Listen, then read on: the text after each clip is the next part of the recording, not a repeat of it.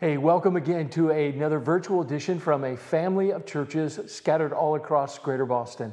Hi, I'm David Butler, and I have a privilege of serving as one of the teaching pastors at Charles River Church. It's one of 5 churches that week after week have been sharing this very exciting series, I think, for the summer especially, called Hidden Figures, in which you're diving into the lives of the lesser knowns of Scripture.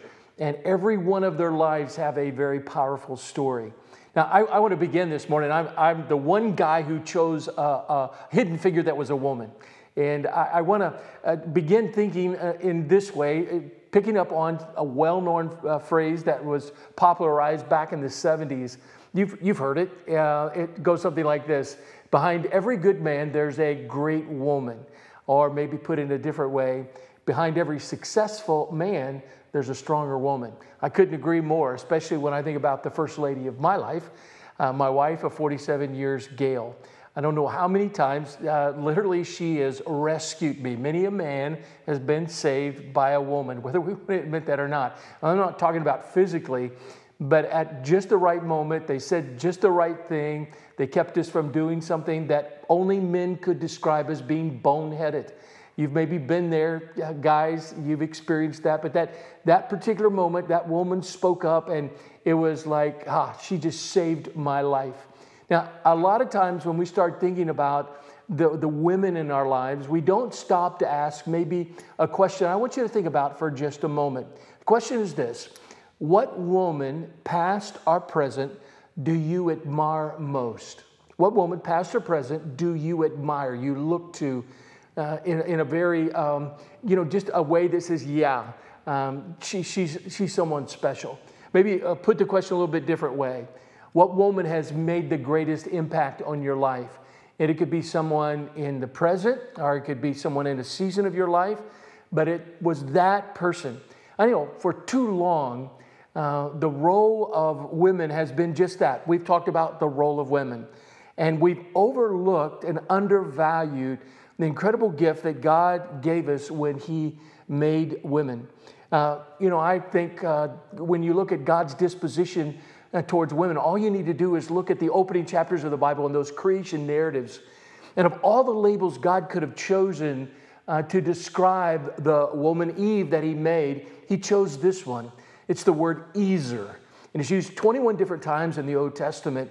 And if you start digging into each one of those words, as I did this past week, you would begin to discover that even though it's translated in the English as helpmeet, that it's suitable, it actually means someone who is a strong ally. And in every connotation that the word is used, it almost has a military connotation. And more often than not, it's actually a word used to describe God's relationship with us. It describes God as being a shield and defense, as being better than chariots and horses, standing sentry and watch over His people. So when you put all that together, here's the picture God had in mind when He created woman. Someone who would be a strong warrior-like rally to come alongside man, to wholeheartedly provide strength to carry out God's mission and purpose together. I like the way that Carolyn Curtis James puts it very simply. When women step up to answer God's call, the men in their orbit will benefit. So today I want to introduce you to an amazing Ezer, to pick up on that word, that you're gonna love. Her name is Abigail, and it's a very fitting description that fits her well. The word actually means my Father's joy, the one who brings my Father great happiness. And she illustrates in this very brief introduction to her. It's a brief record in the ancient history of the nation of Israel, and more importantly, a man by the name of David, who we'll introduce and talk about in just a moment.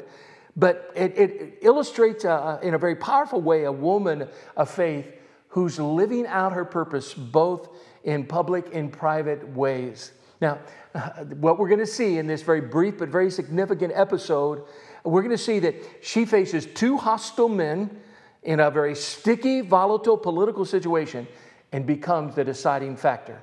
And that's where we're going to pick up the story. So we're going to go back to 1000 BC, and that's like 3,000 years ago. And we're going to introduce you to those 2 men where she came between them literally.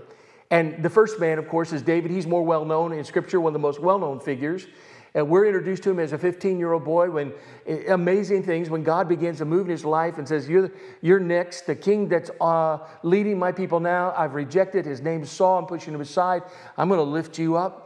And the way he gets lifted up, he stands before the fierce enemy of Israel in the valley of Elah. You know about David and Goliath. And you remember how he struck down the giant. And because of that, he became a famous celebrity. Songs were written about him.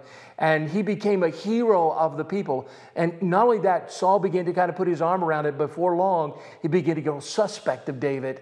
And he began to realize that David really was a threat to him, and his insecurities took over. And he saw David take his daughter as his wife. His son became his best friend. And he began to plot in every way that he could to take David's life, even at the young age. He was so threatened by him. And so David literally lived about 12 to 15 years of his life as a fugitive on the run, while Saul tried to hunt him down and to take his life. So understand, when we drop into the scripture that we're going to look at today, this episode that's really all about Abigail, this amazing Ezer-like woman, we're going to look at her and we're going to see that in this particular moment, David's about 30 years old, almost 30. And you have to realize that as we read the scripture here, as we begin to illustrate something about his life, that you have to understand he's been spending all these years running for his life. And he's tired of running. He's had to live off the land, the constant threat of Saul wanting to take his life. Most recently, he's lost his lifelong mentor Samuel, who's just died. He's living off the land. You might say David might be at a point of breaking point. It's a tipping point in his life. He feels empty in his soul, kind of ragged-edged emotionally. And how the Bible describes it. Here it is, 1 Samuel chapter 25. Now Samuel died, and all Israel assembled and mourned for him, and they buried him in his house at Ramah. David can't be there. He's a man on the run. So David rose and he went down to the wilderness of Paran. And here we get introduced to the second man. There was a man in Maon whose business was in Carmel. The man was very rich, and he had 3,000 sheep and 1,000 goats. He was shearing his sheep in Carmel. Now the name of the man was Nabal. That's how they say it in the South. We would actually pronounce it Nabal. And the name of his wife was Abigail. The woman was discerning and beautiful, but the man, and we'll come back to Abigail in a moment, was harsh and badly behaved. He was a Cabalite. Later on in this particular episode, we read in verse 17, now therefore know this, his servants, his employees are talking about him, and consider what you should do, for harm is determined against our master and against all his house, and he is such a worthless man that one cannot speak to him. Nabal is a wealthy man of means and influence, but he's coarse and he's crude and he's headstrong, and as you're going to see, he's very greedy and selfish in heart. His name means fool or folly. His name was his life. You put together and you have the composite of a total jerk. That would be Nabal. Now, this is where Abigail steps into the story. Vivid detail. I love the way the Bible describes her. Talks about her being beautiful, gracious. She has an outer attractiveness. She is intelligent, discerning, bright, a good head on her shoulders, thought ahead wisely. You might say she's a diamond. You got to ask yourself a question. What's a girl like that married to a guy like that? And in that particular day and time, marriages were often arranged, and maybe that's what took place, or maybe over time this is the kind of guy that he became. So we pick up the story. Here's the sticky situation. Let's pick it up in verse 4. David heard in the wilderness that Nabal was shearing his sheep. So David sent 10 young men, and David said to his young men, go up to Carmel and go to Nabal and greet him in my name. And thus you shall greet him. Peace be to you. Peace be to your house. Peace be to all that you have. A triple shalom. And he said, this is what I want you to tell him. And then continue. I hear that you have shearers. Now your shepherds have been with us, and we did them no harm, and they missed nothing at all the time they were in Carmel. So the custom of the day, David and his men, and by the way, David is now surrounded by 600 motley crew of merry men, the original deplorables that he has kind of fashioned into this very loyal group of men. and they've been protecting Nabal's flocks and herds from anybody that might come in and pilfer and steal. And they did it on their own, and they didn't take anything when they could have. And now it was just kind of the custom of the day was kind of like, hey, this is a time for kind of like quid pro quo. We've been good to you, be good to us, kind of like a tip, gratuity, a little remuneration. We're not going to make any demands. We're just asking, hey, now your paycheck is coming in. The sheep are being sheared. How about a little bit of some of that for some of us? We've been your security force. Well, how does Nabal respond to that? After they come, they make this request, let us have favor in your sight. What took place? Well, verse 9. When David's young men came, they said all this to Nabal in the name of David, and then they waited. And Nabal answered David's servants, who is David? Who is the son of Jesse? There are many servants these days who are breaking away from the masters. Shall I take my bread and my water and my meat that I have killed for my shearers and give it to the men who come from I do not know where? Talk about trash talking. Talk about insult and injury. It just shows this man really is very crude and coarse, and his response is kind of like an in-your-face insult. So the scripture goes on, the narrative. So David's young men turned away and came back and told him all this. And David said to his men, every man strap on your sword. And every man of them strapped on his sword. And David strapped on his sword. And about 400 men went up after David while 200 remained with the baggage. This whole thing catches David off guard. His lid blows off. He saddles up, flicks his bayonet, and his switch just got flipped.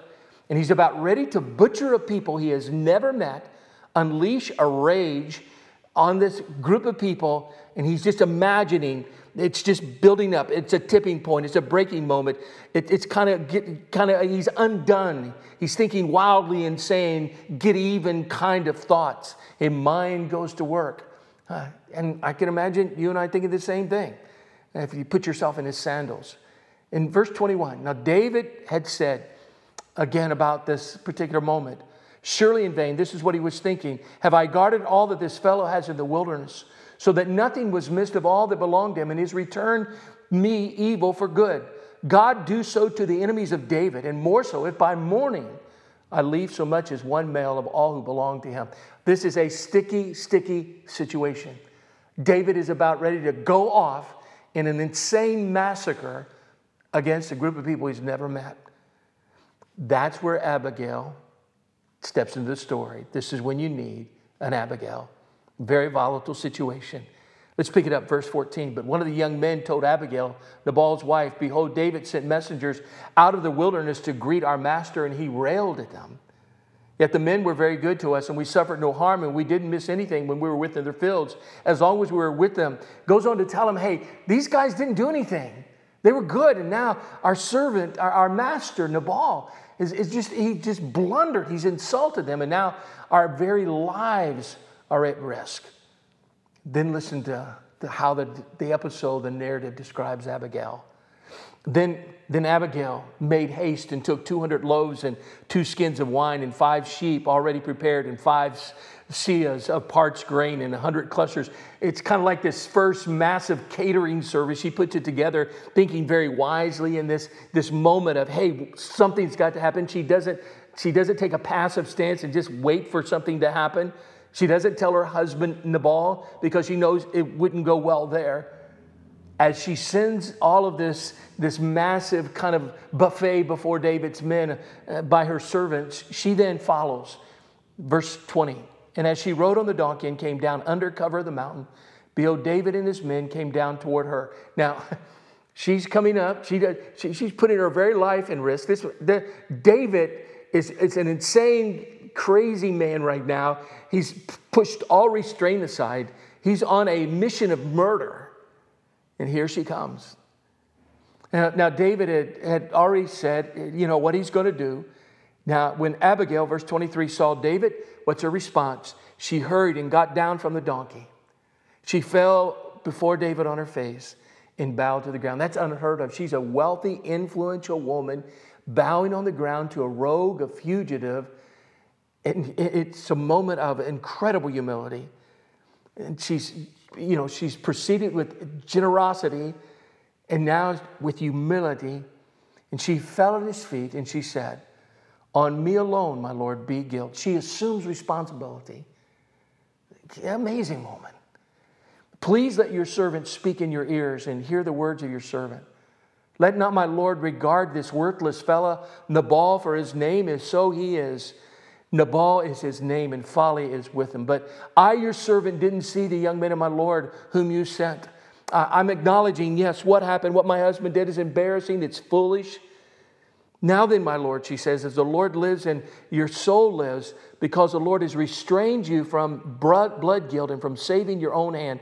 Now then, let your enemies be as those who seek to do evil to my Lord as Nabal. Now, pause here for just a second. Somebody might be saying and thinking, I get what Abigail's doing, but it's almost like she's throwing her husband under the bus. Well, in fact, we have to understand that submission should never be blind submission. And there are moments when the truth has to be told about the actions of those people in our life who do us great harm and hurt. And that's exactly what she's doing. It shouldn't ever be hidden. Abuse should never be tolerated, and it should never be hidden. And so she's just acknowledging what David and everyone else knows to be true. Verse 27. And now she continues in this speech. Let this present that your servant has brought you to my Lord to be given to the young men who follow my Lord. And please forgive the trespass of your servant, for the Lord will certainly make my Lord a sure house, because my Lord is fighting the battles of the Lord, and evil shall not be found in you so long as you live. If men rise up to pursue you and to seek your life, the life of my Lord shall be bound in the bundle of the living in the care of the Lord your God. Do you see what she's doing? This great speech with this, great poise and with this great tone. She's taking responsibility. She's coming in humility. But here's the thing that she's doing more than anything else. In a very discerning moment, she's speaking to David in a way that is informed by what God has spoken to her in her heart, that she's listened to and acted promptly in response to what God has said. This is God's anointed. And she speaks to him about his potential. And she's saying, David, you want to tell a story, don't you, about your life? You don't want this to be the story. You don't want this to be on your conscience about how that you massacred a people in a rash rage. You don't want that to be your story, David. And she appeals to him, and what a very wise, intelligent, discerning woman she was. And then she uses phrases here. She uses this phrase that says, the life of my Lord shall be bound in the bundle of the living in the care of the Lord your God. You know what she's doing? She uses a phrase there that says, God's going to keep you in the depth of his purse. You can't talk about women and talk about purses at the same time. I don't know how many of you men, your wives have ever said to go find something in their purse, and you were like, I don't know whether I want to do that or not, because you can't ever find anything in a woman's purse, and it's like in the depth. It's covered, it's hidden. And that's what she's telling David. You're hidden in God's purse in the depth of it. And then she uses another language.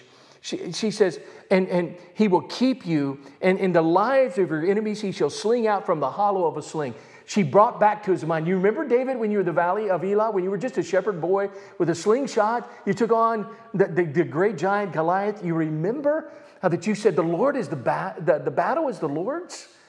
And how confident you were in him, David? Just go back to that. God's got this. Don't you allow this to ruin your life. Verse 30. She goes on, and when the Lord has done to my Lord according to all the good that he's spoken concerning you, has appointed you prince over Israel, my Lord shall have no cause or grief or pangs of conscience for having shed blood without cause, or my Lord working salvation himself, and taking this into your own murderous hands. What a beautiful thing she's doing. She's calling out David out of a sense of discernment to live up to his potential and saying, David, this is the story you want to tell, not the one you're about to act out. And you see discernment here. And what's David's response? And David said to Abigail, watch this. Blessed be the Lord, the God of Israel, who sent you this day to meet me. Blessed be your discretion, your discernment, and blessed be you who've kept me this day from blood guilt and from working salvation within my own hand. For surely as the Lord, the God of Israel lives, who has restrained me from hurting you, unless you had hurried and come to meet me, truly by morning there had not been left to Nabal so much as one male. Then David received from her the hand which she had brought him, and he said to her, go up to peace of your house. See, I have obeyed your voice, and I have granted your petition. In this moment, David proves that he's a man after God's own heart. We've seen that doesn't mean perfect, but he's sensitive to what God is doing, and he moves in the direction that God wants to move him. That's a man after God's own heart. And Abigail literally saved David's life, his future, his reputation through her discernment, her courage, compelling action that moved in such a way that changed everything. Now, we don't have time to go through the rest of the story, but there's a part that she goes back home. Nabal, when she comes back, he's in this kind of drunken festival, and she says, I'm not going to bother you tonight. She spends a good night's sleep, and the next morning, and she knows, she's at risk even now. She tells Nabal what she's done. The scripture says that in that moment that his heart turned to stone, and that 10 days later he died. Evidently, he was struck with the significance of this, and it brought about a stroke or a heart attack. And within 10 days, the Bible just simply says, the Lord struck Nabal and he died. Now, we could stop the story right here, but suddenly I think there's a different kind of soundtrack as we read the rest of it. The last 3 minutes, like of a movie, you're wondering what's going to be the future of Abigail? What's going to happen to her? Let me read that part of it, verse 39. When David heard that Nabal was dead, he said, blessed be the Lord, has avenged the insult I received at the hand of Nabal, who has kept back his servant from wrongdoing. The Lord has returned the evil of Nabal on his own head. Then David sent and spoke to Abigail to take her as his wife.